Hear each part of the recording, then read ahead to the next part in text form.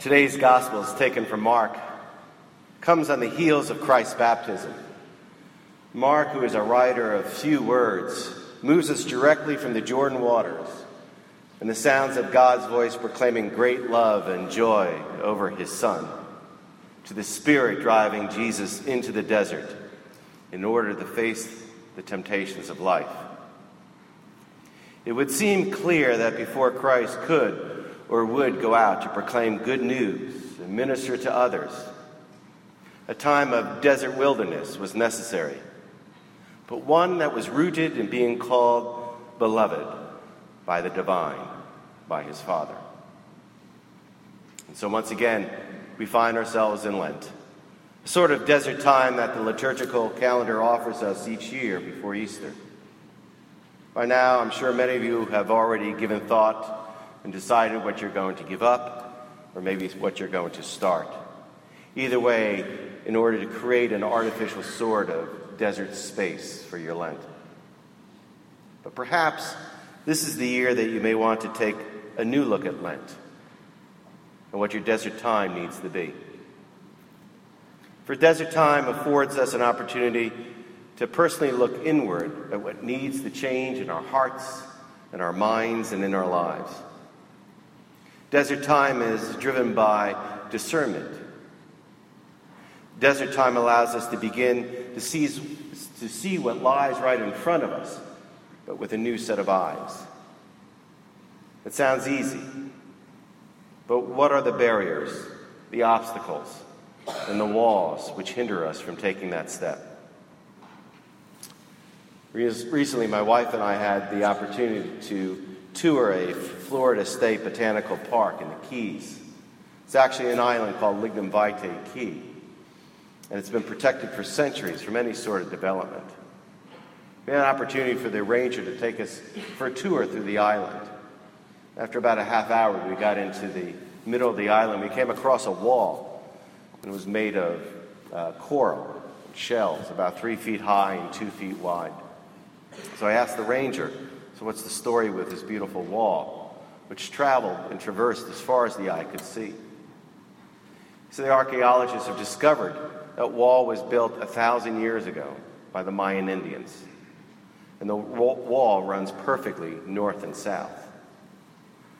So I asked, why is the wall there? He says, it seems that the Mayans needed a dividing line between the sacred and the secular. For on the east side of the wall is where they lived and worked. On the west side of the wall is where they prayed to their gods and buried their dead.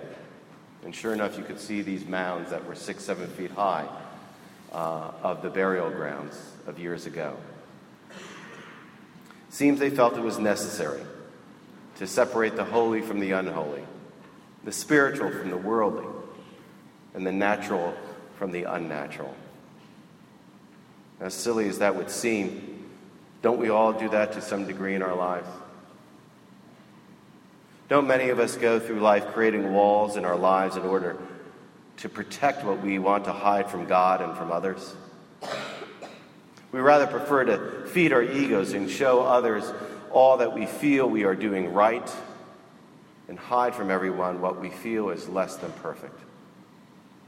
Worse yet, we carry that mentality over to our spirituality and we begin to craft walls in such a way where we define where God is and where God isn't. We fall into a religion of compartmentalism. We delineate where we work and where we play, where we eat and where we pray, what God likes and what God doesn't like. And we spend our days and our nights building walls and keeping up our false images to others. In doing so, we've missed the point of this Paschal mystery of death and resurrection, and therefore, we really miss what Lent is all about. See, Lent is a time for change, but not necessarily New Year's resolutions. Rather, it's a time to slow down, to look at soul changes, the spiritual rerouting of oneself. But that will mean taking down walls, spending time in the desert, and coming to the realization that God works through all things, beginning with the death of his own Son.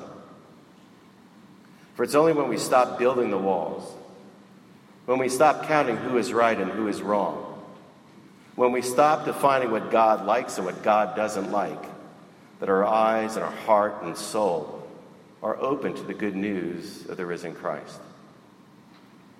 All you have to do is fast forward to Mark's passion that we'll hear at the end of Lent. It becomes evident that Jesus came to break down walls and the barriers that we create. Remember what happened the very moment that Jesus died? The sanctuary veil, the temple, was torn in two from top to bottom. And the purpose of this 70-foot veil was to define what was holy and unholy. See, the Latin word for temple is phantom, and everything outside the curtain, outside the temple, was profanum, or what we call profane. So with the tearing down of the curtain, there was no longer a separation of holy and unholy. There was no more profane. Rather, everything was now phantom, the holy, the temple. Christ's crucifixion and death on the cross ended the division of who was deemed by humans to be holy and right, who was in and who was out. For it's in the death and resurrection of Jesus the Christ that the disciples and we are called to see God in all things. See, Jesus, who told his disciples to allow the weed and the wheat to grow together, doesn't divide the world up between the sacred and the non-sacred. Rather, he talks about using new sight, which allows us to find the sacred in the common. He comes to help us to see things as they are and as they matter, and that they're connected, and that they're all holy. See, Lent is about breaking down the walls and seeing that all is real. Lent is about letting go of those false images which really don't serve us well at all. And Lent is remembering that we come to God not by doing it right, but actually by doing it wrong. Lent is about focusing on the real you, the you already loved by God, or as St. Paul says, the you who are in Christ, hidden in God.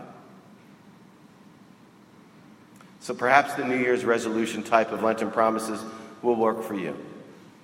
But may I suggest that we look to follow the words of St. Francis de Sales, who said, "Be who you are, and be that perfectly well."